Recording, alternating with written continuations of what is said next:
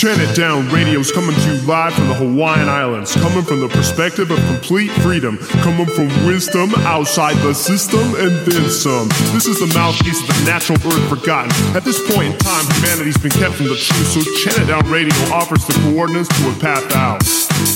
You're searching for something whole, cause what you see real life. You're watching this world unfold, the truth beneath the lies. Rekindling what's been stole, the need to free one's mind. Uncover the truth exposed, so people see the light. Let's chant it down, so we can know. It's simple, we just break it down a little bit so we can process all. Make the switch and elevate yourself to conscious mode. And it's beneficial, we can get this concept rolling. Get the future generations wanna start the whole thing. With the message demonstrated, we can start a post. Taking in, assimilating, getting lots of numbers. Waking up the population, try to stop hypnosis. Welcome to Chant It Down Radio, where we deprogram from the deep program. I'm your host, Loomis. This is episode 184. The website is chantitdownradio.com. Don't be afraid to go years back in the show's archives. It's all still relevant. We've been ahead of the time the whole time, and all the shows matter actually more now. So we got a crazy life to navigate through in this particular time in history. So many people telling you that their perspective is right and it's the only one. So many people telling you that their belief system is what knows all, whether it's religions, science, new age, you got cults, even people within the truth movement sometimes. So many voices that are telling you to join what they think is right. And then there's truth all by itself that can fit parts of itself in many and all of those belief systems, just parts of it. Well, the truth right now on the earth at the moment is pretty scary and raw, and it can be very overwhelming because we built lies around us to avoid the truth. And when people realize the truth, they often experience the 7 stages of grief. And with the last stage of acceptance, doesn't mean we are cured or in a good mindset. So to counteract that, we need spirituality that is based on truth so we don't dive too deep into the gloom and doom and negative and let that fester within us, yet not cover it up. So we need to cultivate the things the system left out. We need childlike play. We need creativity, imagination, synchronicity, consciousness, balance, healing. We need positive alchemy. We need to touch something amazing every day to feel like that we're alive. And that's what today's guest is all about. Chance Garden, the host of the Innerverse podcast. He's into solutions of the spirituality without new age bullshit, opening up awareness to a living universe, or as he calls it, conspirituality. He chants it down.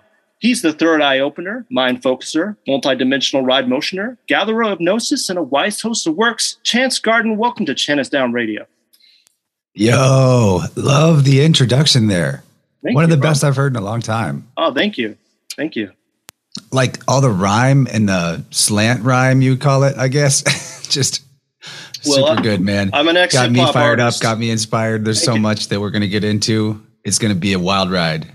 Great. Glad to have you on. Appreciate it. And it's awesome that our mutual friend, Matt Landman, was able to link us up. I didn't know really your podcast till he talked to us, and he's a great connector.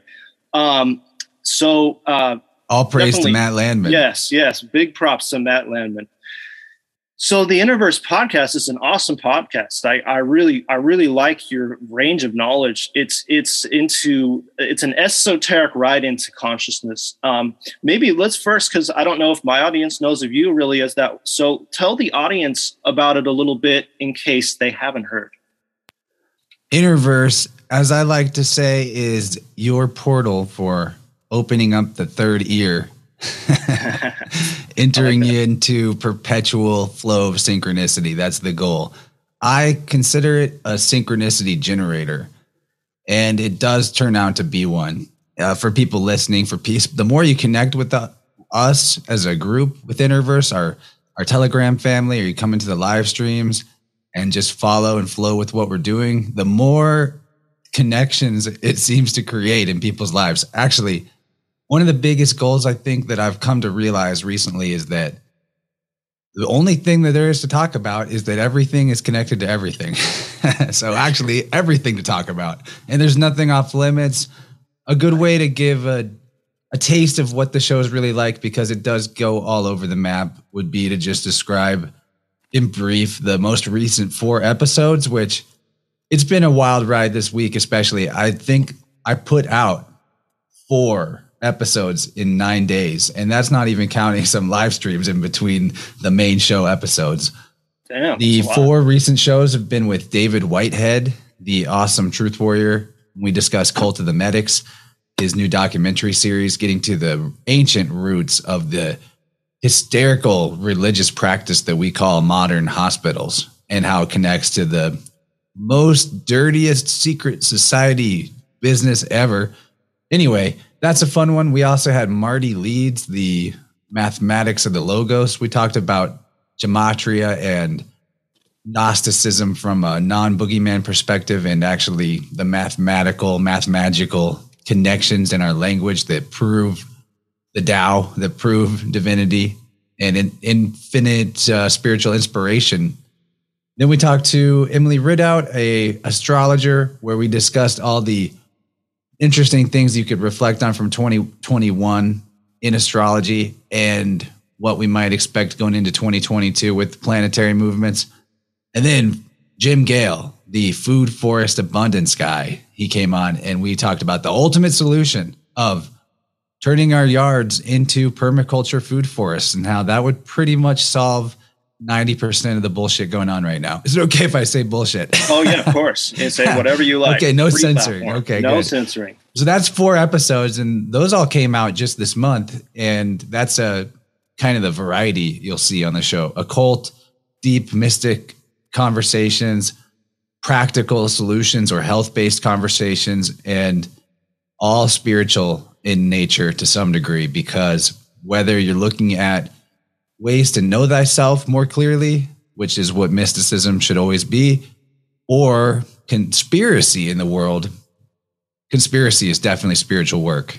There's no way around it. So one leads to the other and they flow in and out of each other. And I'm only here to not spread fear, porn, doom and gloom, but to show that actually the more we can see clearly and communicate clearly what's really going on inside us and outside of us, the better everything flows and finds harmony, because nature is a self-correcting, self-repairing, amazing, singularity of a system already. And if we can be more clear in our communication, that constitutes a proper flowing of the chi or prana or ether in all aspects of the life fractal.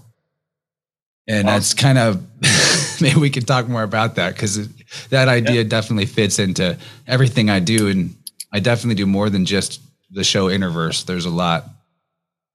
Yeah, let's talk about that. But well, there's a lot in there, with my show similarly too. I go over, I think about all these different episodes I've done recently, and none of them are really, they're like isolated subjects if you look at them that way, but they're all connected and they're all part of the picture. They're all part of the woven tapestry. And I feel like what you said earlier, you said conspiracy is a spiritual work. It really is, once you dive into the fact that we can't just, once you get past just looking at the nuts and bolts of it, you have to go deeper in order to, like I was kind of saying in the intro, in order to correct that fallen world, you have to go deeper, and it allows you to gain a spiritual mindset through it, I think, and it empowers you. At least that's been my journey. Big time. I take that quote from Michael Tessarion, an amazing researcher, old schooler, who I'm lucky to call a friend. And really, of course, one informs the other, right? The more you wake up to spiritual truth, the more you can see. It's like spirituality, if you are looking at it as an ascent to a higher perspective or a more complete perspective. Of course, that's going to include the lows and the highs. And there's also the idea that spirituality is actually like studying spirits or spirit, what spirit is. Conspiracy is with or together, and breath or spirit, depending on how you look at it. In Latin, spiritus, I believe is the word, meant both breath and what we call spirit. The breath is the ultimate expression of spirit and inhalation of spirit. So one leads to the other, because if you're on an authentic spiritual path without blinders on, and you've hit the acceptance stage, like you mentioned, then you're going to have no choice but to see how everything's connected. But at the end of the day, it's about how these things connect back to us. And nothing conspiratorial is worth studying unless we can figure out how we have some inner dynamic at play that reflects the outer world into the shape and configuration that we are having a challenge with. And the solutions are always within. Like the food forest idea. Most of the tyranny going on in the world wouldn't really matter if we were all just growing our own food and not connected to the uniform commercial code, maritime admiralty law matrix, right? Yeah. So there's a lot to that idea that they're one and the same. I think one leads to the other for sure. Absolutely. It does. And you brought up David Whitehead, who's an amazing speaker, and I've had him on the show before. Friend of Michael Tsarian. I mean, they're like a dynamic duo.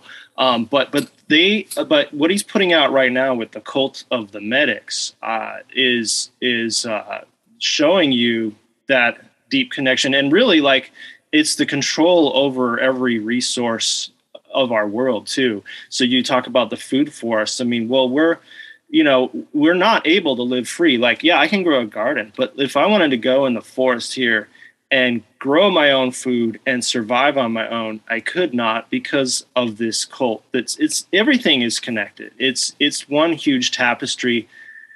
So the solutions have to come in. We have to give as many solutions as we can. And that's what brings us more spiritual, because then you go, oh, this is shit. This world sucks. But it doesn't have to suck. It has all the ingredients to be abundance and an amazing place on earth. I feel like we could all make this stop tomorrow, but because of these people, we have to dive deep. But it actually is good, because it allows us to become deeper human beings through this process. Yeah, Babylon's going to do what Babylon's going to do. Yeah. And to what degree we could actually make it all stop tomorrow, I don't know if that's true. Not to be like a bummer, but actually I see it as great that everything that goes on is for our enlightenment or enjoyment. And the reason why this emotional plague, or like, where does this emotional plague come from that even leads us into this mafia style existence? I think there could be, it doesn't have to be in the form that it is now, but there could be a universal truth to the existence of what we perceive as evil. And it's something that is there for us to grow. Now, there's a definition of evil called natural evil, which is the type of challenges or hardships that one might face on their own, existing on earth in nature, like you break your leg or something like that. And it is, in my opinion, maybe possible that we either came from a state where the evil that we experienced was just the natural form of evils and natural hurdles and challenges to existing on the realm. And we had to graduate, because how often do you go and get hurt in nature now that we've solved all the puzzles and made everything handrailed and padded and safe and squishy? So there's got to be other ways for us to experience adversity in order for the soul to grow in the realm that we're in. And I'm definitely not excusing some of the things that go on in the world that are terrible. It's just that there's two ways to look at it. Like, oh, everything sucks, but the ingredients for it to be good are there. Or you could look at it like everything's perfect, amazing, and the stuff that is ugly or disharmonious is actually part of the equation that helps me grow beyond things that I am not. Because we're talking about truth as a higher order concept. And there's really only one way. I remember learning this from Mark Passio. there's really only one way to arrive at truth, because truth is the infinite. It's the Tao. The Tao that can be named is not the Tao. You can't really encompass it in a description, in a box, in a label, or a category. No. And that's why whenever we even communicate truth, it still comes in all these different flavors of perspectives. Doesn't mean truth is relative, but what it means is the best and only way to really define, in a sense, or delineate, circumscribe the borders of what is true is by eliminating what it's not. And that's actually part of what Know Thyself is trying to explain. It's not that you don't know yourself. It's that you have all this stuff on top that is not really you, that you're pretending is you, and is keeping you from seeing and experiencing and feeling the real truth of self. And that self is the same as the infinite. And that's the same as your rights too. When it comes to the tyranny in the world right now, part of the issue is that we've got rights mixed up. People believe that their rights are what's granted to them by the legislators, or maybe they're a graduated level above that, and they believe their rights come from a more older document that is better written. And then there's the actual fact of the matter.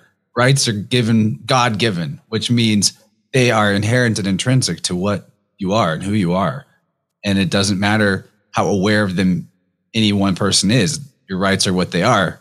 And like truth, your rights are infinite. There's an infinite number of things you could do in the world that would be right to do. That's the beauty of this place, and why we have the option of creative solutions and creative expression. And so when we are talking about rights, you got to take the apophatic method with that too. Your rights are simply that everything that you could ever do, except a few things that are not right to do, which are things that limit other people's freedom. And this is maybe a long-winded way of explaining, but like the nature of spirit you find as you move along further on the path, the nature of spirit is freedom. That's another Tessarian idea. Very helpful philosophy. That's what spirit has always been. This freedom is the foundation of existence. Existence and freedom are almost synonyms whenever you get down to it. And that means that no matter what's going on out there, it's all an expression of how you've set your boundaries with the world that determine how much of this, that, or the other thing affects you.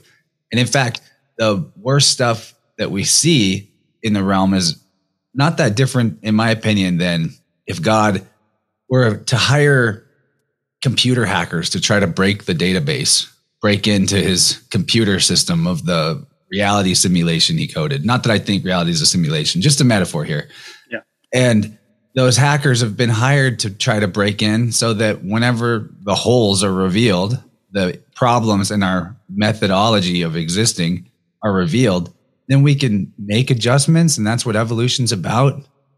Patch those holes, patch those bugs. And from that point on, we're never going to be vulnerable to it again. So I look at what's going on right now and how the gas pedal has been stepped on for people to be afraid of all kinds of different boogeymen as a really big moment, because it is the apocalypse. But what's being revealed is all the weakness in our game so that we can never have to go through this experience again if we don't want to. It's up to us. And maybe some humans will stay on a carousel and go round and round, but that's part of it too. That's their freedom of choice. We get our freedom of choice. And there's really no limits on what you can achieve except until you put the limits on yourself. And especially when you imagine that those limits are because them over there, they said I can't. And that's why I can't. It's a convenient excuse. It's part of the denial portion, actually.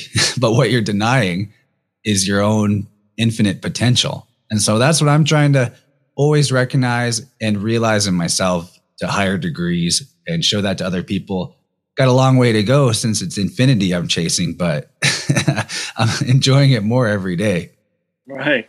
And you mentioned the apophatic inquiry and kind of like showing what is negative and what is positive. I think that's part of the process of waking up for sure. I did a series of shows called The System Tentacles a long time ago. And I kind of showed basically that the system is not us. We are a different thing, ultimately. but these things has its tentacles attached. So if you take these off one by one, for example, one of them would be, media, another one would be science, another one would be your job and everything, then you kind of figure out, well, who am I without the system, which is a really hard thing to do. But that was the question I posed on the show a long time ago, is who are you without the system and all these people telling you can't do this, you can't do that. And that's the catalyst to set people on the journey. Yeah, man, that's amazing. Whenever I asked that question, who am I without the system, and walked away from as much as humanly possible from that system, from mostly occupation, right? That's where we get ourselves wrapped up in a false definition, because how can you not, even if you mentally think, oh, I know I'm not my job, but you're spending 40, 50 plus hours there a week. Well, I don't know how else to explain who someone is other than what they do every day. Well, it defines you. And that the being defined in that way is like being defiled. And I don't want to say that everybody's doing the wrong thing who's got a job that's a full-time job. There's some people that find that job to be super in alignment with what they want to be and what their soul's mission in the world is. Or they put that resource towards something else they want to build. And so there's phases where it's like, yeah, we got to go jump into other people's artificial reality and harvest some of their resources and then come back out to build our reality. However, I also realized whenever I finally took the leap of faith that it's not a joke. Unseen forces come to your aid whenever you do what you know to be right for yourself. And that's what allows you to do the best for other people. So whenever I took that leap out of the system, I realized, or I found out about myself, that I'm pretty fun. Like I'm kind of funny. I've got crazy energy, super inspired all the time. But many of those aspects were just hidden under the layer of the work, of the occupation, of the need to do this repetitive action of banging my head against the wall to receive the monopoly money. And I'm not saying that it's just a snap of the fingers, flip the switch, everything is all right, because maybe to maintain certain aspects of the system being a way that you're supported, or like what you've purchased or what debts you've created for yourself, or maybe that requires you to stay in that artificial reality for a while longer until you smoothly transition out. Because of course, if you just pull the plug on some people, they're not ready. It's like in the Matrix movie. Some of these people will fight to defend the Matrix if you try to pull them out. However, I know it's possible. And I know that at the point where you're no longer defined by doing the stuff you don't want to do all the time or every day, then it opens up so much energy for a new expression of life to come through. And it's just a fact of the matter. If you're not having fun with what you're doing, if what you're doing isn't fun and you're spending 40, 50, 60 hours a week doing something that's not fun, you're going to be less fun of a human being outside of that. And I that's just my philosophy, because I can only base this on myself and on other people that I know, but it does seem like you want to just set the boundaries of what you will accept in your life as firmly and as clearly as you can possibly bring yourself to do without being too scared, because the universe will respond and your experiences will, it's like very, very real. Your experiences will reorganize themselves around your new boundaries. It's a powerful thing to recognize in ourselves. It's very connected to the solar plexus chakra, to our will. And it just turns out you can't really have it both ways that well. It's tricky. You can try to have it both ways, but it's never going to be, you're never going to have 100% of the one of the two ways that you really wanted. So in terms of recognizing and expressing your true will, that is going to be lessened the more that you compromise that true will by doing, what you think you need to do to survive. And this is definitely not bashing on people out there, because I know how many of us are still doing jobs that we would rather not really be doing. Yeah. But do you guys think we're going to have a different society anytime soon if we all stay in the rat race doing what we don't like, what we don't want. Maybe that would be a radical collapse moment when we all pull out. But hey, ancestors didn't have jobs and they survived. And it doesn't even mean technology has to go away. I think that we have no idea how fast humanity could accelerate into an amazing phase if we all took our power back. Because what society is right now, for the most part, is built on savior, messiah mythology, which, to put it simply, is that I have to sacrifice myself to the crowd. Well, that's how I become a good person. That's how I'm a good, loving person, is I let everyone else eat my light, essentially. And even the messiah characters of religions, that story, making their sacrifice to the collective the most important part of the story and interpreting it as what we should emulate in ourselves, is just an interpretation, especially dangerous to be fully literal with no room for the poetic interpretation. And right, so what the most important thing that any teacher or spiritual guide could ever bring to your awareness would be your own power. And that if we could all become vessels for our inner light with integrity, where we're not leaking that light, where we're not feeding it to vampiric people or entities or institutions, then we would have a society full of shiny ascended beings, right? Yeah. If we were all self-reliant and self-contained, then it wouldn't matter what happened anywhere, because there would be a reliable person there. You'd be there. Whereas right now, we've got a bunch of half depleted, empty paper bag human beings that appear to be NPCs because they've given up so much of their inner light to the system, to other people, to the vampire, that there's not much left other than the framework of the program. And that's that's what soul retrieval really is, in a shamanic sense, is fixing the vessel's integrity on an energetic level, on an electrical level, on a physical bodily level, so that the person's life force energy, their aura, doesn't fall out. It's like you're like a bowl or a cup that is holding. Are you a cup that's half empty, or worse, are you a full glass? Because if we all came to the party with a full cup, nobody would need a drink of your cup.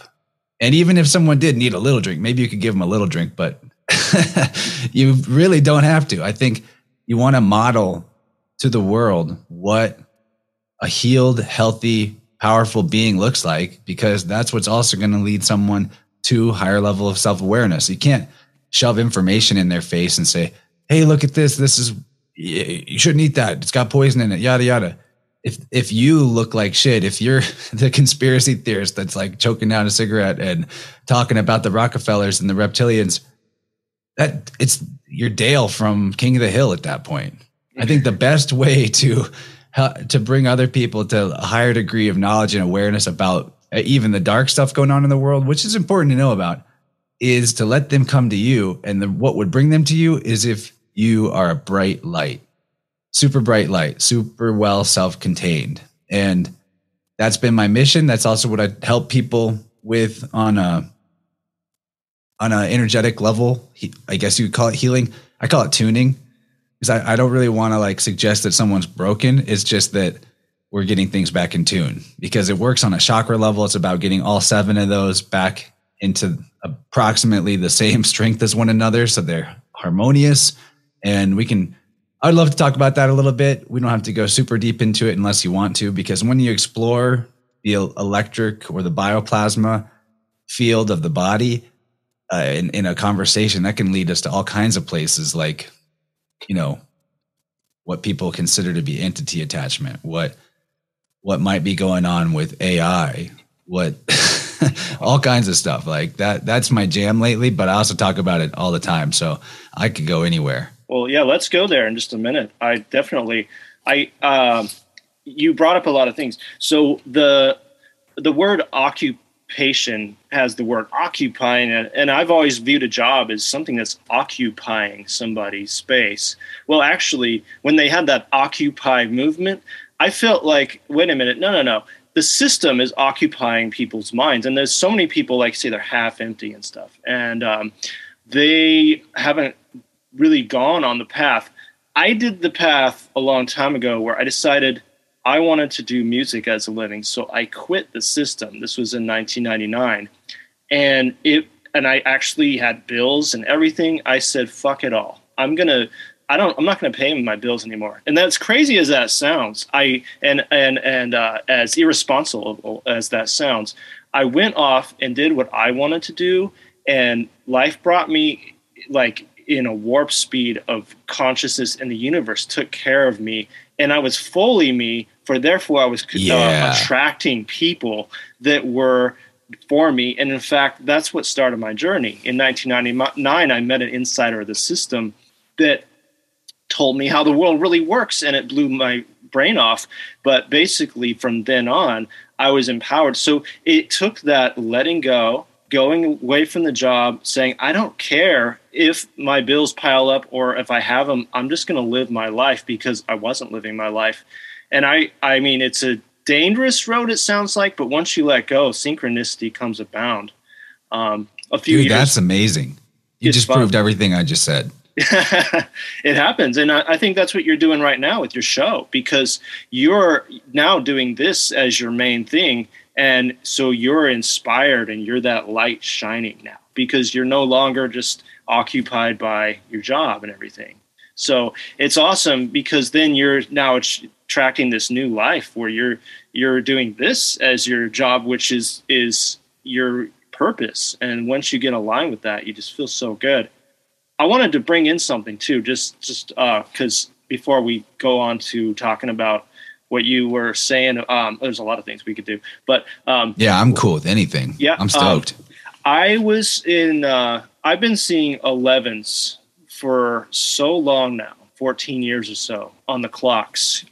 It's like it's 811 or it's 1111 or triple numbers, and so I feel like that's the universe talking to us, but I feel like you know a lot more. You know the gematria too. You know a lot about numerology and stuff. So I thought I'd ask you this as we go along, because when you go on your path like this, you start to see these things. I don't know if you see a lot of things like this, but if I were to look at the clock, not trying to, and then just look over, it's always 11 after. And I've been doing like 14 years of this. It's like almost haunting me, but it's awesome at the same time. But is this something that you know? I'm sure you know a lot about this, so I'll just let you take it away. Cool, man. Well, yeah. I can relate that there was times in my life where I felt like I kept seeing the same number every time I looked. For me, it was 42 was a big one. And then, of course, now it's just like I have fun with it. If I notice that it's 3:33 or something, you know, I might send a message to the Telegram group to note. I like that. I like when numbers line up. I like those moments of synchronicity, you could call it, because the clock is synchronized. But in truth, the funny thing about it is there's no such thing as 11. There's no such thing as 11 o'clock. There's what we call 11 in nature, only in the sense that you might be able to, you know, count 11 mangoes on the ground. And that's how, and there are that many mangoes truly there. But the idea of it, oddly enough, doesn't exist. There's also no such thing as Friday. There's no such thing as December. And so, now I'm not saying that to like dismiss the fun or the magic of when you just know something is going to be what's on the clock. Like for me, oftentimes I grab my tarot deck and I know exactly what card I'm getting ready to pull. And so every once in a while I even say it and I'm like, here it is. So there's something to it. I think that, you know, the energy of the universe responds to our consciousness and our consciousness responds to the energy of the universe. To talk about 11 on the gematria side, I did just read Marty Leeds' first book, and I'm going to continue reading his books as I can. His first book is called Pi in the English Alphabet.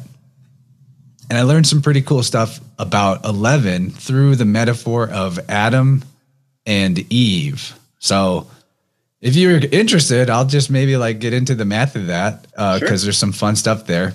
Okay. And this is just to show the magic of math, which, like I said, it's a human system. It's conceptual.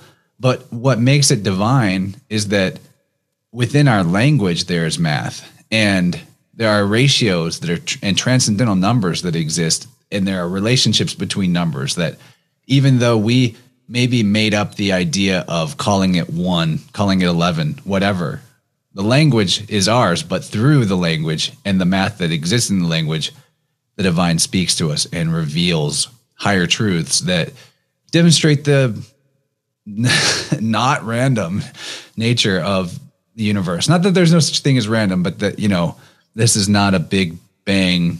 This is not, you know what I'm getting at. This is not the materialist world, right? Yeah. So 11. You got Adam and you got Eve. Adam would be odd and Eve would be even.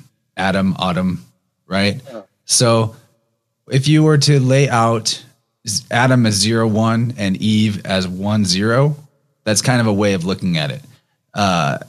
And let's see, I'm trying to think of some cool examples of this, but what's also neat is that if you split that number line in half between 1 and 10, and you looked at all of those numbers between 1 and 10 times 9, you would see this really cool symmetry effect that happens where 2 times 9 is 18 and 9 times 9 is 81. So you have 18 and 81, they mirror each other. You have 3 times 9 is 27 and 8 times 9 is 72. And it goes on through the number line, like 4 times 9 is 36 and let's see, 6 times 9 is 54. I mixed that one up. Sorry. So 7 times 9 is 63. If you catch my drift, like there's this cool mirroring effect. And this goes on even up to 11 times 11. If you do 11 times 11, obviously, now I feel like I should get my notes out for this. But if you do 11 times 11, I'm going to get a calculator so I know what I'm talking about. You get 121. And so that has a mirror built into it. If you do 12 times 12, it's 144. Then if you flip the 12s to 21s and do 21 times 21, it's 441. So you see 12 times 12, 144, 21 times 21, 441. Same happens with 13 times 13, you get 169. And then 31 times 31, you get 961. So it's the same thing mirrored. And what's cool is that there seems to be something really magical about the number 13. I've been researching and just looking for the information to come to me about 13 lately because it's so fascinating. And this is one of the things that came to me was that mirroring that goes all the way up 1 through 13. It stops at 14. 14 times 14 is not a mirror of 41 times 41. So there seems to be like a split between 13 and 14 where at that point we're in almost like a different it's like there's a totality, a completion to 1 through 13. And maybe there's something to that. Maybe that's why a lot of the secret societies and Templar based orders are really into the number 13 or maybe that's the 12 of the zodiac around the 1. And that's where the extra 1 comes in. And in terms of transcendental numbers, 13 to 14, you have a 3.14 in there, which is pi, which is a massively important transcendental number. So those are some of my thoughts that spun out of talking about 11. Sure, it was kind of random, but there's magic in number for sure. Definitely. And our brains are pattern recognizing machines. So anyone out there, if they feel like they're noticing a pattern of numbers a lot, I would say don't obsess over it, but to the point where it's fun or gives you the feeling of being in sync and good energy, that's great. To the point where you're like trying to figure out just what does it mean? Well, if the meaning is not readily obvious and just jump into your head, maybe don't worry about it because we can kind of create synchronicity out of things where it's not there and lead ourselves towards a bit of a wild goose chase. And then we can have authentic synchronicity, which is always happening. And that kind in my opinion, the difference is one is self-evident and the other requires, the other leads you places where you're kind of stretching a bit. And it's fun to stretch and it's fun to look for and craft patterns out of our experience. But the best way to know if you're in flow of synchronicity or not is if the synchronicities are self-evident and they come without you trying to go find them and they just keep popping in. That's what I think that's the real like Tao experience. Yes, I agree. Well, like I never go looking for these things too. And it's like, even like if I told myself, years back, like a long time ago, I was going to be doing this, I would never even think that I was going to be doing this podcasting. But I think that, it shows you, it brings you things you're not even looking for. And that's the path. And that's the path. It shows you things that just come to you and you go, oh, well, this here's an experience. And you're not trying at all, if you know what I mean. It's just coming to you. And even all this information that I am talking about on all these podcasts is like, I never went looking for it. It came to me. Another fun thing about Adam and Eve, I just recalled too, is, and this is from Marty Leeds' book. So he's using septenary as the gematria cipher, but in a septenary gematria cipher, which only uses 1 through 7 and assigns 1 through 7 to the letters of the alphabet, Adam and Eve equals 22, which would be an 1111. So that's kind of cool. Interesting. Wow. Yeah. So where does that come from originally? We can go into the Sumerian text and you have Adamu, which was, they think, based on Adam, but like, where do you think the origin of all that is? Like, is it because this is just symbolic, really, what you're talking about more so. Yeah, I think this is an old story of Adam Kadmon. Really, when we are looking at that concept, I think the best way to experience it is as the universe being a body, the universal man. Mm-hmm. If you twisted up a human being so that their head was touching their feet and they made a circle, and you applied that to the zodiac, that would even show you what the different astrological correspondences are from sign to body part. So if we were like looking at that story as literal, and there's somehow the creative aspect of the universe itself, the divine flow of self-existing eternal life force energy, and it came down and became a character named God, and it walked around a magical garden with a couple of just born human beings. It just seems so really silly. But whenever you get into it as a poetry and as metaphor, and it is poetry. I mean, there's even, I think, the beginning of Genesis is actually in iambic pentameter. That's poetic. It's meter. So if you look at it as such, then you can get into and this applies to everything, not just scripture. Everything becomes scripture whenever you open up to it. Anagogical as an explanation, where we're no longer just requiring one literal dogmatic meaning of something. We are now entertaining a variety of possible interpretations. And with scripture, it's really ripe to pull out the anatomical explanation, your body, the astrological, the stars, the sky clock, the nature, the seasons, which is really going back to sky clock. The legal realm even is oftentimes explained very well in scripture. And so like anything divinely inspired though, this is part of what's fun as a synchro mystic, you could call it, where you apply this same like dream decoding Jungian analysis to life and to films and to books that are not necessarily religious texts. You'll find that phrase, art imitates life, is radically true. And it doesn't even matter the intention or the level of gnosis of an artist or creator. Deep spiritual truths come through, even in stuff that didn't even have the best intentions from a lot of the producers, like Hollyweird shit. There's always going to be a way to see through the fractal lens where life force energy created this expression So it is an expression of life force energy, which means there's a particular archetypal dynamic at play. You can call it the hero's journey. You can call it the sky clock. You can just say that everything is God, whatever you want. But that's the fun, is realizing everything is everything, which means no interpretations are necessarily off limits in terms of exploratory. You might explore a direction and go, oh, this doesn't match the template. But the key is to look at enough parts of life or master enough aspects of life, sometimes just one thing, doing it really well, you'll get there, where you can see the template. And once you get the template, which is know thyself, you understand that in the springtime, it's all the aspects of Aries.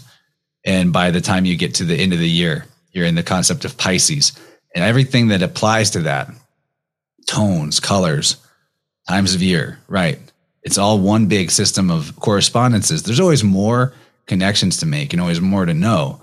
But this basic template, once you're aware of it, it gives you a decoder ring of sorts. You could call it the ring of truth, right? You start to be able to pick up the ring of truth in things. Does it actually fit? Does this story or does this idea fit into the concept of how life force energy expresses as a sine wave, rising and falling, this vibratory pattern that we call life? Or is this something very synthetic and contrived and artificial, or even antithetical to that life flow? And it's a good way to be able to tell what's going to bring harmony to your life and what's going to bring corruption into your life. If the ring of truth is there, then to some degree, it's worth looking at. And you become somewhat of a master with that template. Yeah. Or you maybe not the master or a master, but you start to understand how mastery works at the very least. And you can start to smell it. You have a Zen sense. Yes. I was so we're talking about, like you were talking about earlier, life fractal. And I kind of wanted to get into that with you. One thing that's kind of just happened to me yesterday, I just want to go into this real quick and then we can go to that too, is this sort of like, I don't know, I've seen this a lot I look at Hollywood as a, with their predictive programming and everything they're putting in things, as they're trying to communicate to us. And it communicates in its own way, because like you were saying, art ends up communicating and synchronistically as well. But I've noticed that time seems to be speeding up a little bit. And what happened to me is I went with my wife to another island out here, and this is in 2014. And we liked the day. We're like, let's do that all again. So we did it again yesterday. And it was like we only had half the time. We didn't like time these things maybe correctly, but at the same time, how do we have all that time we had in 2014 as we didn't have yesterday? And it wasn't any necessarily busier on the roads or anything, but it was weird. And we started to think about time speeding up. Then I always think in my mind, I go like, well, is CERN messing with things? And then you see, and you got the new Spider-Man movie coming out here. It's about like messing with the dimensions and finding, other Spider-Man. And that was actually done in a cartoon too. And I'm seeing this. I was in that movie. Out. They came and recruited me. You were in it? Spider-Man. Yeah. I had to wear a costume so you don't see me, but yeah, I'm part of the Spider-Man team. Really? Wow. What? Sorry to interrupt. I love Spider-Verse actually, though. Yeah. That's the one. That's the one. It's the only good Spider-Man movie so far. I mean, maybe I don't agree with the physics of it, but it was fun. Yeah. No, that's cool. So were you a stuntman or something? No, I'm just kidding. I have a Spider-Man tattoo, and I literally have the Spider-Verse comics that's based on. And I see. I'm a huge fan. And I'm on a YouTube channel quite frequently called Weaving Spiders Welcome as one of their recurring co-hosts or collaborators, whatever. So anyway, I may have cut in too much on your question there, but I definitely have thoughts on the subject of the time. So if you wanted to articulate a little more, go for it, or I'll just kind of jump in. Well, actually, I was pretty much done. I was sort of just kind of spitting it out here, thinking as I'm going, but it's like time is speeding up. I feel, they say, you know, like you get older and the days go faster. And I believe that's true, but I've been talking to other people about this too. And they really do feel like time is being sped up, as well as even karma too. But we can get into that differently. But what do you think about all that? I've maybe got an atypical perspective, but not atypical as in not typical. So the thing about time, I'll see how I can explain this. The thing about time is that it is what it is. It's a perception, and our delineation of it into hours, minutes, days, months is completely artificial. It does not exist in nature. In nature, there's only one thing going on. The sun comes up, the sun goes down, and the other luminaries make their journey. That's all there is to it. Now, you brought up CERN. Excuse me. CERN is Cernunnos, which is the horned god. Time is Kronos, which is Saturn.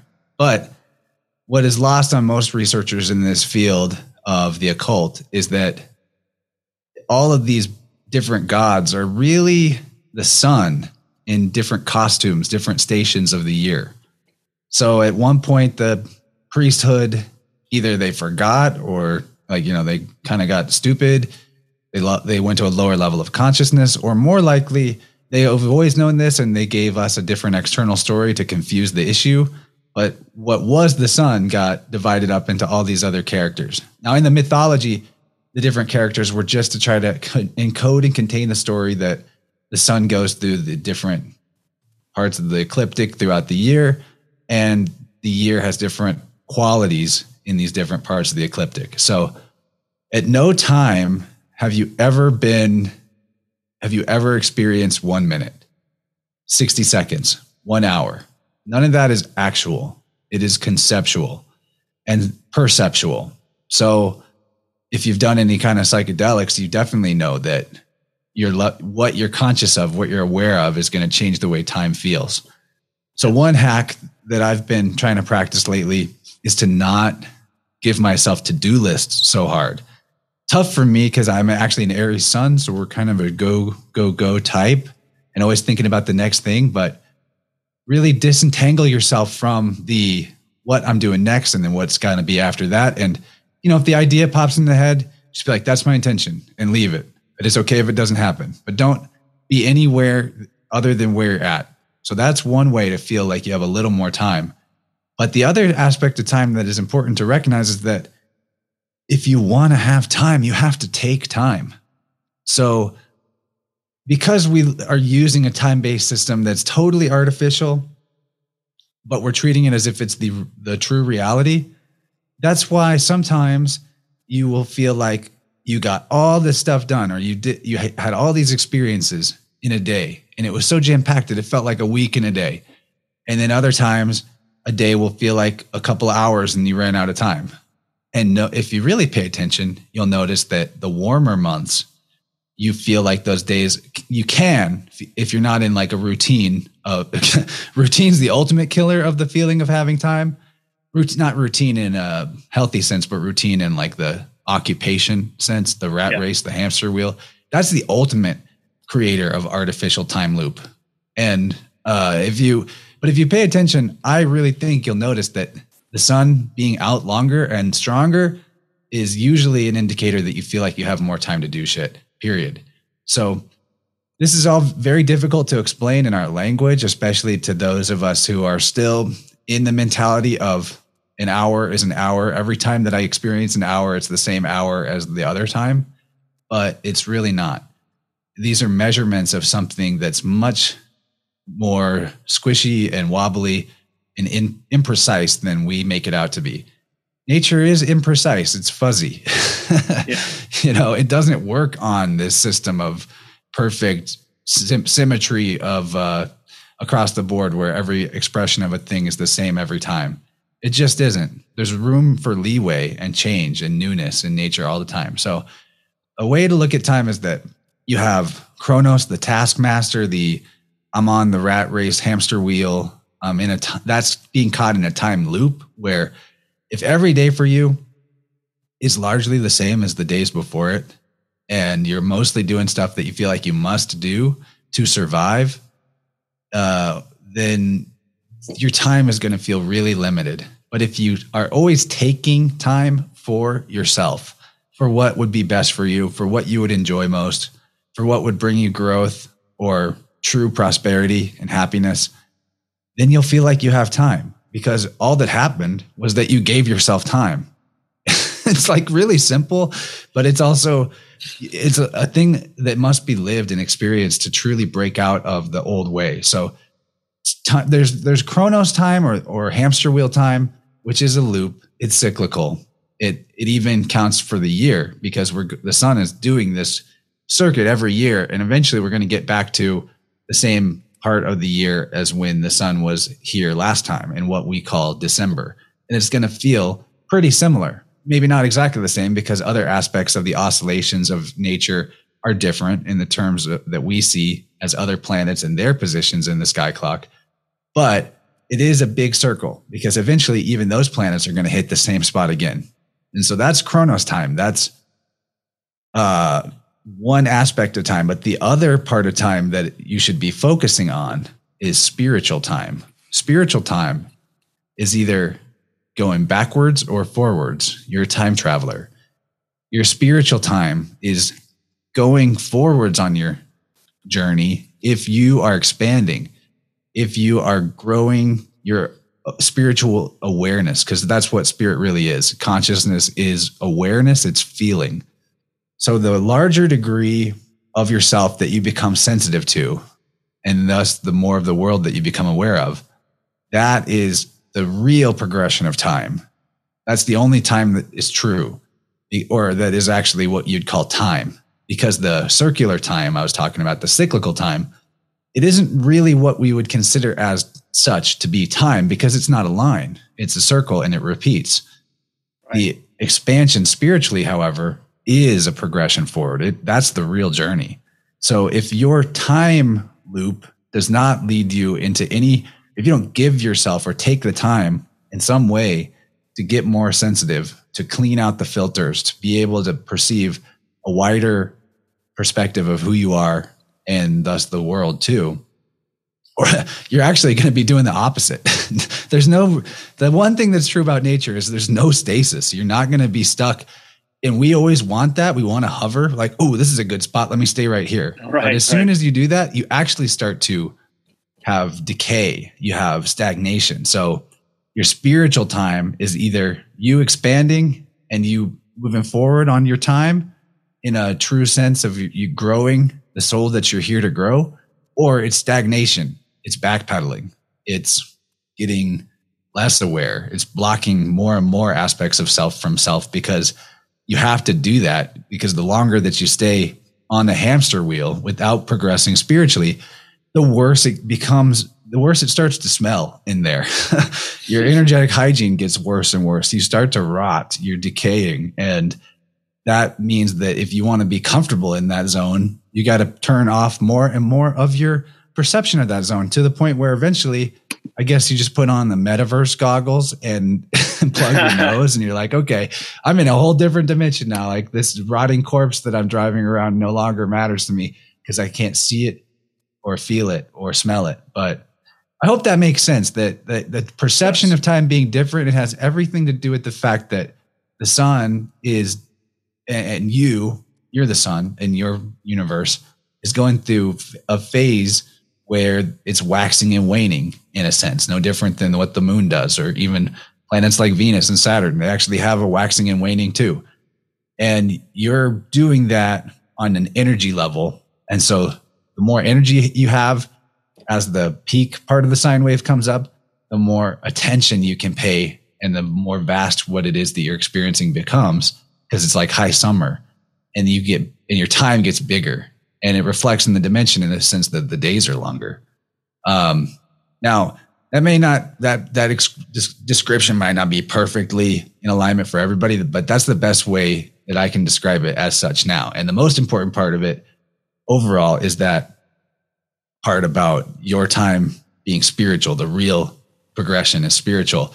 And the circular one is state. It doesn't actually take you anywhere. It just continues on this loop. And there's different parts, like a train will come at a certain time in that circular that you can jump on, like the fact that Jupiter's going into Pisces, and there's a lot of possibilities with that, for example.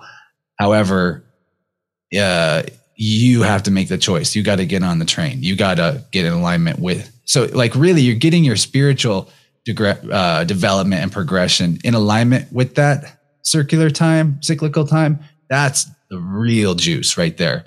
And if you think you can ignore the spiritual and just stay in the circular, it doesn't work that way. The spiritual will suffer. Yeah.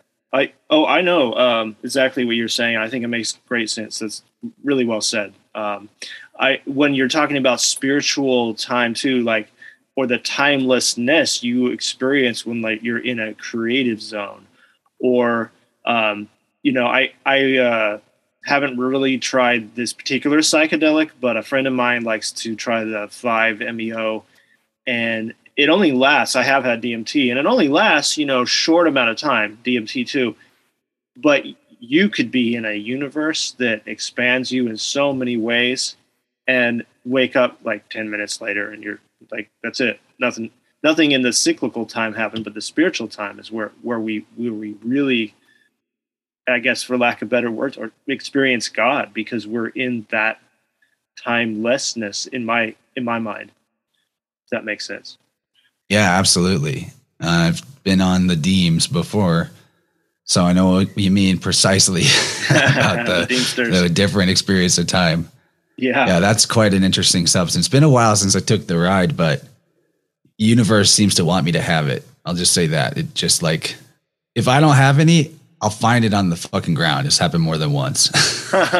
Wow. It's so weird. So I'm always, just in case I need to, it's like break glass in case of emergency. But, part of the journey is to develop these powers and actually just restore the powers, not develop, because it's just an atrophied ability that we always were natively equipped with to be able to go on these journeys. And so one thing that's been really important to me lately is practicing on purpose visualization, which has helped my inner sight quite a bit and helped me to also artistically express myself, because I can see what it is I want to bring forth better than I used to.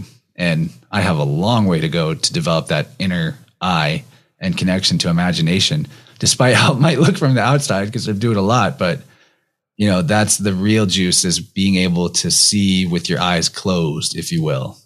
Mm-hmm. Yeah, that zone. And DMT, have you noticed when you've tried it that afterwards you smell it everywhere? Did you notice that too? Like, it's like, you're like, well, it's everywhere. It's in everything. Oh, that's a funny question. Yeah. I don't know how it just the thing just follows me around. I can hardly do an interview on other people's shows without DMT coming up. I don't know why that is. I'm cool with it. But I think it's the smell of death, actually, and not in a bad way, but in a balanced way, that when, like, what we're doing in that experience of the blast off, if you will, is actually recognizing the truth that, like Schrodinger's cat, you're alive and you're dead. You're both and neither. You're actually beyond this dualism. Not that the physical universe doesn't operate on duality. It certainly does. But what you are, you're the line between the black and the white on the yin yang. And so when you get to the stage, when you do the external ritual of DMT or other plant medicines that gives you the belief and the experience that you're going to see the other side, what that is you're seeing your death side or your unconscious side. You're experiencing both halves of yourself at once, 360-degree vision. As you'll notice when you're in your waking state, you only have 180-degree vision at any given time. Everything's built on that cut in half world. And so I think that's the smell of death. I've noticed I've noticed that similar smell when I'm around people that are about to transition out of their body. And I don't even know if it's a real smell, because it's not like death as in putrid. There's something else to describe. It's almost floral, but it's like a lotus opening up. It's beyond. smell. I think it's beyond a scent. I think that it's a different kind of sense than just a normal scent. To answer your question, if that even answers it at all. But if you notice on the death card, number 13, there's that number again of the tarot.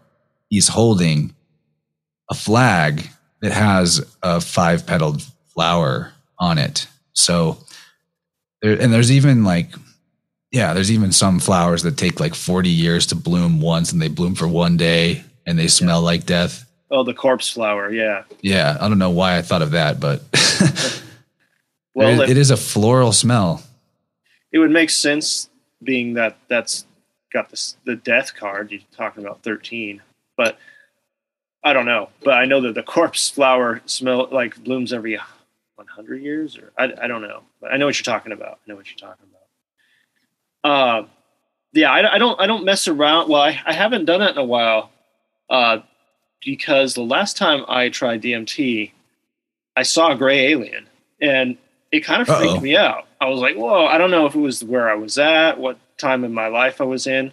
But it was really not pleasant, it wasn't a good thing. So I decided to just kind of cool off on that for a little bit, but that was a long time ago. It was like 2007. So it's been a while. Yeah. Been hot on the trail of those grays, trying to figure out what's up. Massive research area for me lately. Never met one myself though. No, I haven't either. I mean, I've seen physical UFOs, and I mean, there's so many. I've seen UFOs. Yeah. But you just said you met a gray on the Deems. Yeah. That counts in my opinion, because I think that what we're experiencing with angels or aliens, I think it's the same thing. Angelians is a form of life that is exactly what I'm talking about. What I was trying to describe of being both death and life at once, and not being so afraid of death that we can only be life, is similar to the duality of wave and particle. And I think that's the big lesson humanity has to learn, myself included, to get out of the phase of what you call the fall of Adam, how to master waveform duality, how to exist simultaneously in the potential and in the particle. That's what I think those beings are. And not all of them would necessarily be nice or good either. I have suspicions about them, quite a lot of suspicions about how they may be influencing our universe. Now, not that they're all bad. I think because it's life, and because they're both the good and the bad together, the merging of life and death, wave and particle, that of course some beings that have attained that level of mastery would be trying to help us get there too. And then other beings would just be trying to harvest our loosh, our energy. So it'd be both at the same time. Yeah, that makes sense. It's a mystery, that whole gray thing. I mean, that would bring the topic such a different direction, but maybe I'll go there sometime with you. But I like it. I would love to. I'm deep into studying it. Even the wave particle duality question, once you start to open up to the possibility that, not the possibility. In my opinion, this is just a factual reality that all is mind. The mind is all. Coincidentally, that's why government is so insidious, because it's mind control. Right. And it's more than just you as an individual that they're controlling your behavior. Mind control means control of everything. So that's the first hermetic principle, massively important to realize. Everything's happening inside the mind already. So it gets us a lot closer to wave particle duality fusion, merging those ideas, just to recognize the mental nature of nature itself. But if we went all the way, I mean, the next thing that would be possible would be that theoretically you could will or imagine things directly into existence, or at the very least into perceptual existence, maybe not into physicality instantaneously. But I'm thinking about this concept of beings that have mastered, maybe even in a technological sense, the wave particle duality, masters of the waveform. And that this could be where cyborgs come from, or where Men in Black come from, or things of that nature, experiences of cryptids potentially too. Now, when I say cyborg, replace the CY and put in PSI, cyborg, as in bodies constructed out of the will or intent of psychic energy in alignment between the wave and the particle duality, so that, you know, maybe there are beings that can just pop a body into existence and then leave it, or dissolve it. Maybe there's rules to that. Maybe there's particular energy necessary and it's hard to do. Maybe that's what they're harvesting from us, is the energy that gives them the ability to do that.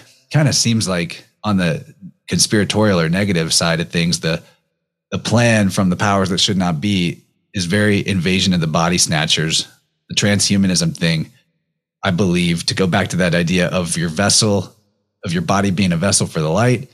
Well, all these people in the world right now who've been just juiced like crazy, all they are is a paper sack, like empty paper sack. Like I said, that could be the plan all along, is to empty the spirit out of being so that something else can come in and get in there. It's been the plan going back for a long time. Who do you think the Lord of the Hosts is? Yahweh Sabaoth? Lord of the Hosts is what that means. I think that's talking about the seraphim, at least the naughty side of the seraphim, the not so nice ones, the warlike ones that are actually attempting to turn us into host vessels for their parasitic energy. Yeah, it's definitely not human. Just if you can go back just to the system as itself, the way it treats people, it's anti-human. It's anti-human down to every little detail, including not being able to find a restroom to go pee in somewhere in a public area these days. But I'm just an example. But like, just everything's anti-human. So it makes sense to me that they want to take away they want to invade people's bodies, which they have with this shot, but with other things too, all the spraying they do and all the experimentation. I guess I kind of lost my train of thought with that, but I can weave this into some cool shit. Yeah, okay, go for it. But it's basically like they are trying to, I've almost thought about this, that technology in their hands is almost like an AI and all that, is almost like invasion of the body snatchers in its own way. It's like taking over people. It's almost like an alien, if you will, as itself, AI. It's like taking over society, and they want that in us. So that's basically what I'm seeing, is they want your cell phone basically in you. They want the internet in you. They want all this inside us. So then who are these people going to become? I mean, we're doing it's an experiment on humanity right now. We have no idea where this is going to go. It's crazy times, crazy, but go for it. Yeah. Are you owned by your cell phone, or do you cell phone? That's a good one. Yeah. Okay. So we're talking about aliens. We better get real clear. I mean, there's a bunch of different ways to look at it. I'm up for the anagogical explanation always. So there's not just one particular explanation that'll work. Some people are at different levels and need to hear it as demons or as aliens or whatever from Zeta Reticuli. But I think you can always boil it back down to yourself and your bioenergy and the rhythms that you are in and expressing.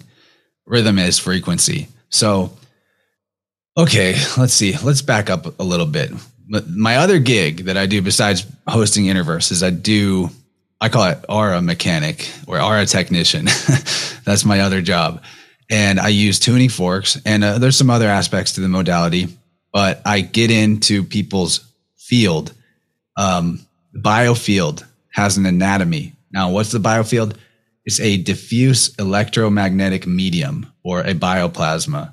Now, plasma is tricky. Plasma is a state of matter that's purely energetic.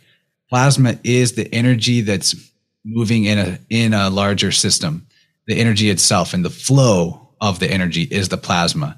There's not a physical particle structure to go and look at. It's energy itself. So it's the wave aspect of because we are already wave and particle combined. We just only really see and perceive the particle. That's part of being stuck on life and not recognizing death. Death is the diffuse or the diffusion, the dissolution.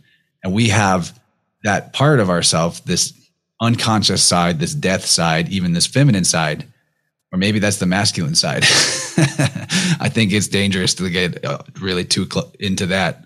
That's a side subject. But bioplasma is the 6-foot-ish area around your body, and within your body, the energy that's electrical in nature that flows around this bubble space that you are, this torus, this egg of your field. Now, this actually stores the record of our life experiences. Mind and memory are inside of this electromagnetic field. Even stuff our ancestors experienced is encoded in standing wave format in our field. So, as Eileen Day McCusick, the author of Electric Body, Electric Health, puts it, in this model, your body is inside your mind rather than the other way around it, because this field, this bioplasma, is your mind. And that's what are you other than mind at the end of the day? All you have is what you can consciously experience and what you can conjure into your conscious feeling of experience, which is what we call memory. And then thirdly, maybe what you can imagine. So that's all that we really are, is what we can feel and experience and be aware of, whether we pull it from the future and call it imagination, or we pull it from the past and we call it memory. Now, what that means is our self is electric in nature. It is this wave aspect that's filling up the vessel of the particles of the body. And that also means that any other form of life that is conscious and aware would be, the consciousness side of it would be this bioplasma, this electric energy. And that would include even beings that we can't perceive, that we call the alien. Now, why would we call them angels, call them spirits? Why would we call them the alien, though? It's because they're foreign to ourselves. Yeah. And when we talk about demons, it's the same thing. It's some invading energy we look at it as, that's come and possessed us or occupied our vessel and taken it over or influenced it for the negative. Well, in my work tuning people's aura, I find these pockets of energy that are compartmentalized, that are cut off from communicating with the rest of the whole of the body's field. And it's the same structure as what you get in the external world with militaries and corporations. Compartmentalization leads to corruption, because that chi, that life force, is now blocked from flowing with the rest of it. And like water standing in a pond that's lost connection to the stream, it can start to get nasty. And because the energy itself is conscious, the electrical current of the universe is the same, or is itself conscious. And it's like water in the sense that it takes on the shape, or it takes on the awareness of what it's shaped like, or the container, the vessel that it's in. So if the vessel that this compartmentalized energy inside your field is shaped like is a knotted up musculature, like your back is all twisted, or some part of your leg is stuck clenched and you can't unclench it, and you don't even know that you're doing it. You know, it's like when you get a massage and some muscle tension releases that you had no idea you're holding on to. Well, how was the musculature stuck in that armored position? It was because your consciousness was holding it there. And if it was doing that, then that means some percentage of your consciousness or of your energy, because these things are synonymous, was tied up separate from the rest of it, to hold this form, to hold this posture, to stay in corruption and to be stagnant. And so that means that inside of your field, you can actually create, or you can experience the feeling of foreign invaders, foreign entities, demonic consciousness, because alien is foreign to self. It's only foreign to self because it's not in flow with the rest of the awareness of what is self. So the ultimate solution to everything is the recognition that all is self, and that if something seems alien, foreign, or demonic, it's because you haven't put it back in its place. It's not in flow with the rest of you like it needs to be. It's a stagnant chi. And the beautiful thing about nature is it's self-cleaning, self-repairing. Water filters itself. There's a whole cycle in nature that does this automatically for our water. Same goes for your body. If you get your chi flowing again, like when I do these aura technician sessions for people, it's simply that I am able to help the body of the person communicate with parts of itself that it had been cut off from. And then once that communication is restored, the self-regulating principle kicks in and it heals, things heal themselves rapidly. If the person wants to hold the new mindset or the new awareness and not let it go and go back into the old pattern of unconsciousness, then the healing will stick and the changes will stick. And even what they have going on in their external world will reflect the difference in their inner world field, because it's actually the same thing. Life force energy is one. The aspect of reality that is one, that is unified, oneness, is ether or life force or chi. What's separate in plural is the particle. It's the the different vessels we have, the different containers, the different bodies, and personalities come out of that too. And there's other aspects to personality like, sky clock. But to wrap up this idea that I've been trying to explain is that your aura is a biofield. It holds inherited information as well as, so you could call that genetic information, as well as intergenetic information. Intergenetics is the tone of your biofield, or even you could call it like the tone of the song of your DNA. And the beautiful thing about our bodies is that they are self-tuning instruments. It's like a guitar or a piano. Your chakra system would be like the strings on the guitar. And when I get in there, measure different chakras before I start the session with somebody, I can tell. I use dowsing rods for this, or usually I know before I get out the dowsing rods, but I just use those to like confirm with myself that it is what I thought it was.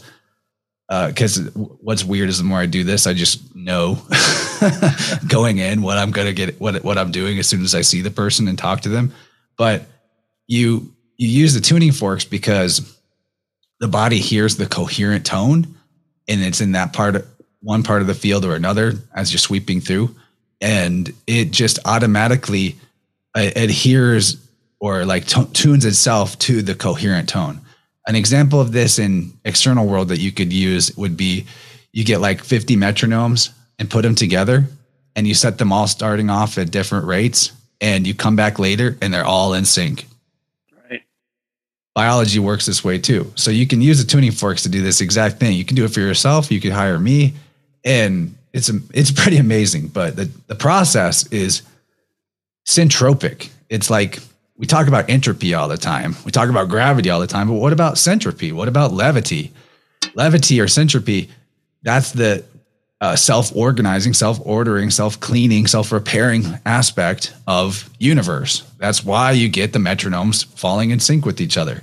So when we do this process of finding the compartmentalized pockets of energy in someone's field, the alien within them, and it can even it can express in all kinds of ways. It can be like a monster that they feel that, and they're seeing it, in the external world.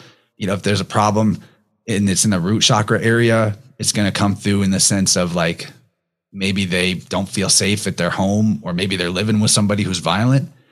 And the reason they can't get themselves out of that situation is because on the inside, they have some sort of a hitch in the part of their biofield that contains the information and the vibratory pattern or the electrical system that reflects in the external world as home, as security, as safety, that type of thing.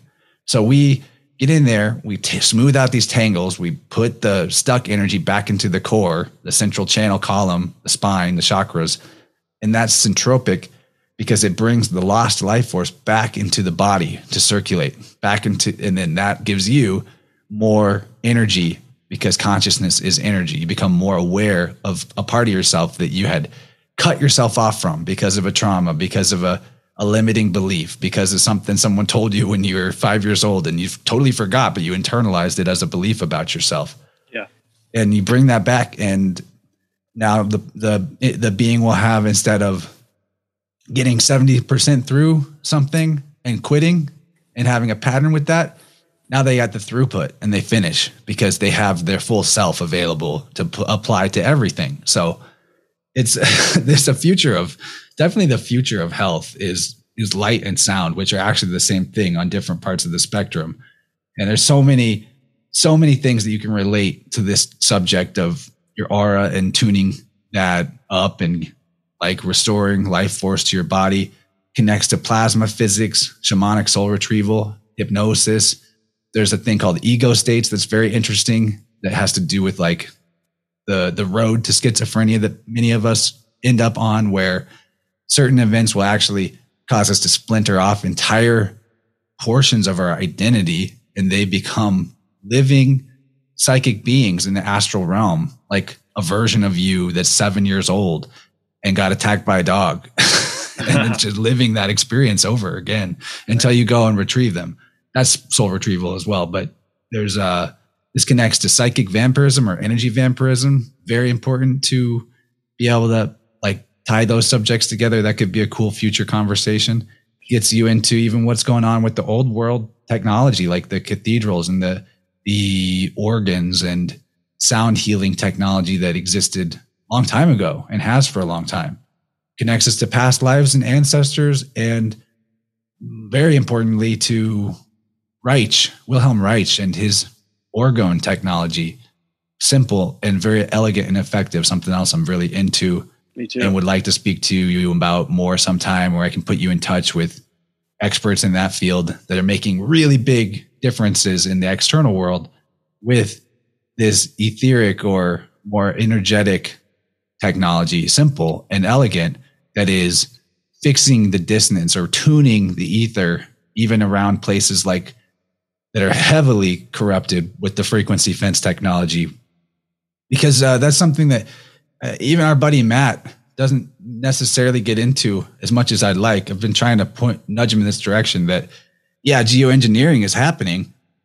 Yeah, there's 5G is happening, but we are not powerless against it. Actually, the solutions to it are way simpler than the problem itself. They do require a technological solution because it's a technological problem, but I can just say, like, I've neutralized the dissonant field of the 5G towers all around my house, and now chemtrails do not stick above my house in a several mile radius around my house. Oh, I see them further away, further outside of town, where the white milky haze is hanging in the air. But in the area that I've dealt with the Reich technology, by planting it around the towers, the 5G towers, there's no chemtrails now.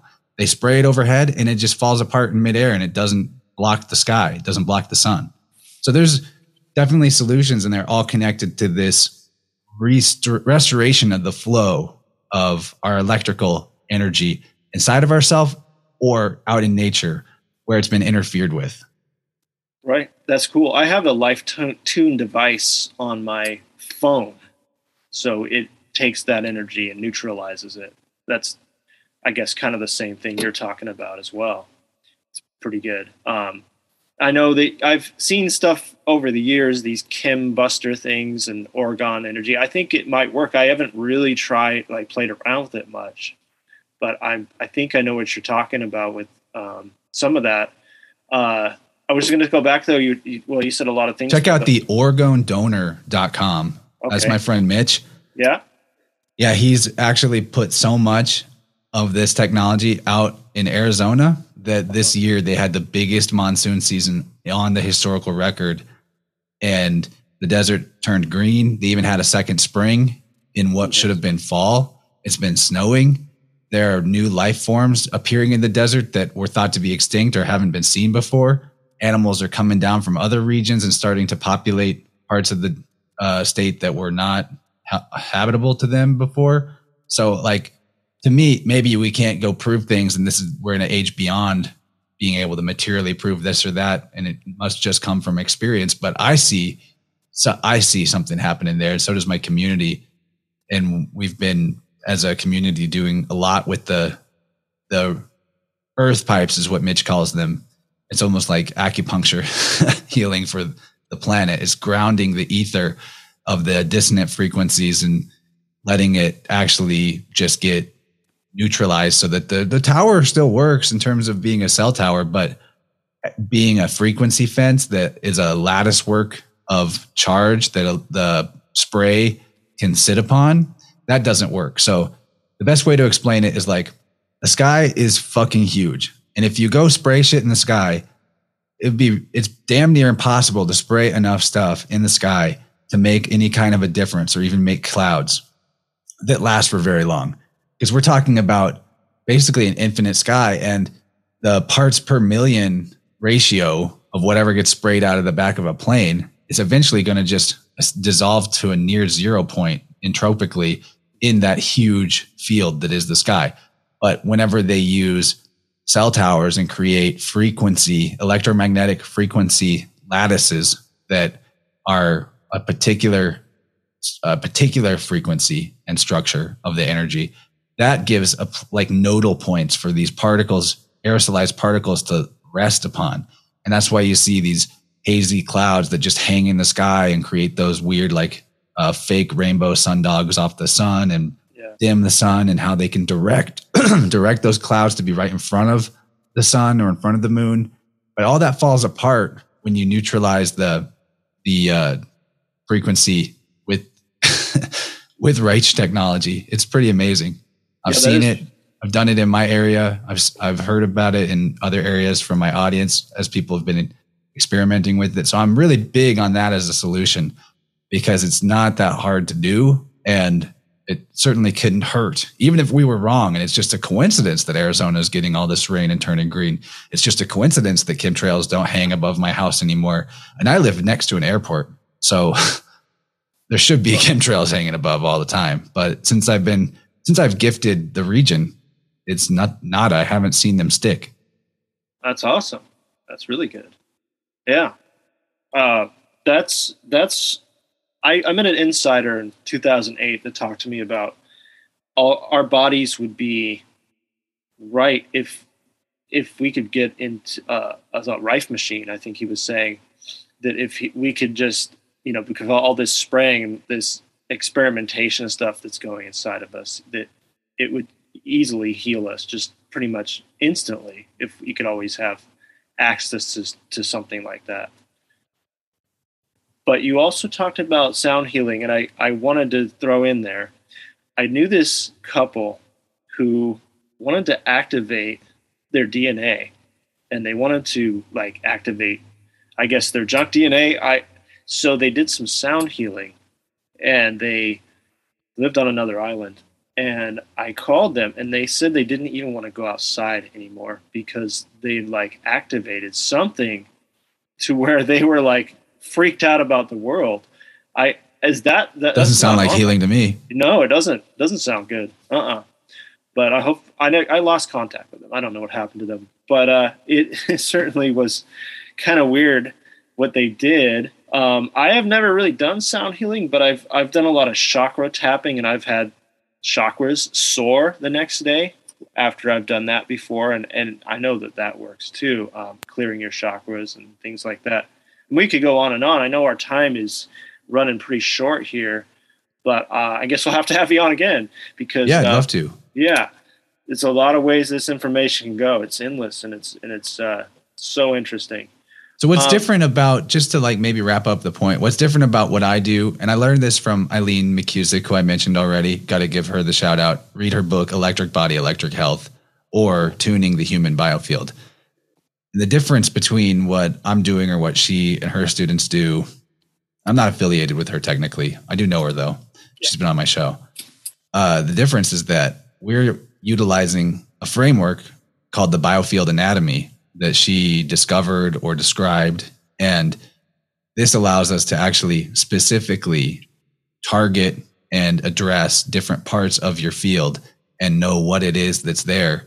Like my most recent client, for example, I hit a certain part of his field, and all of a sudden, even though I've never met this person before and I barely talked to him before we started, I hit a certain part of the field, and all of a sudden I became aware that when he was young, his father became violently angry, left his mother, and there was a huge fallout in his family from that point on.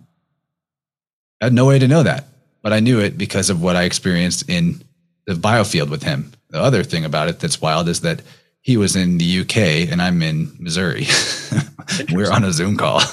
So how does that work? Like if everything is separate, if separation is real, then how would that work? Well, We're working in the ether. We're working in the wave part of reality. So it's all one. It's all connected. Our physical bodies may be different and our particles may be in different places, but the spiritual aspect of what we are is truly never disconnected.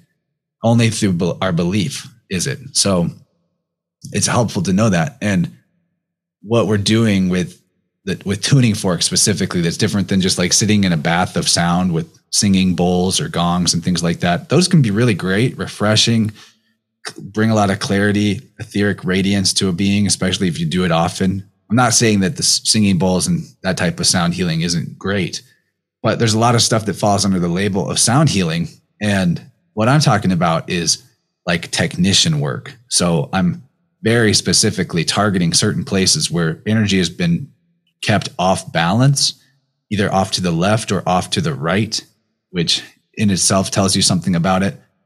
And so whenever we have experiences that we fail to integrate and that we compartmentalize and hide from ourselves, like sweeping dirt under a rug or under our bed and pretending it's gone, we usually store it off balance to the left or the right. And where we store it in our field is an automatic process that tags and identifies exactly what it is and what it feels like.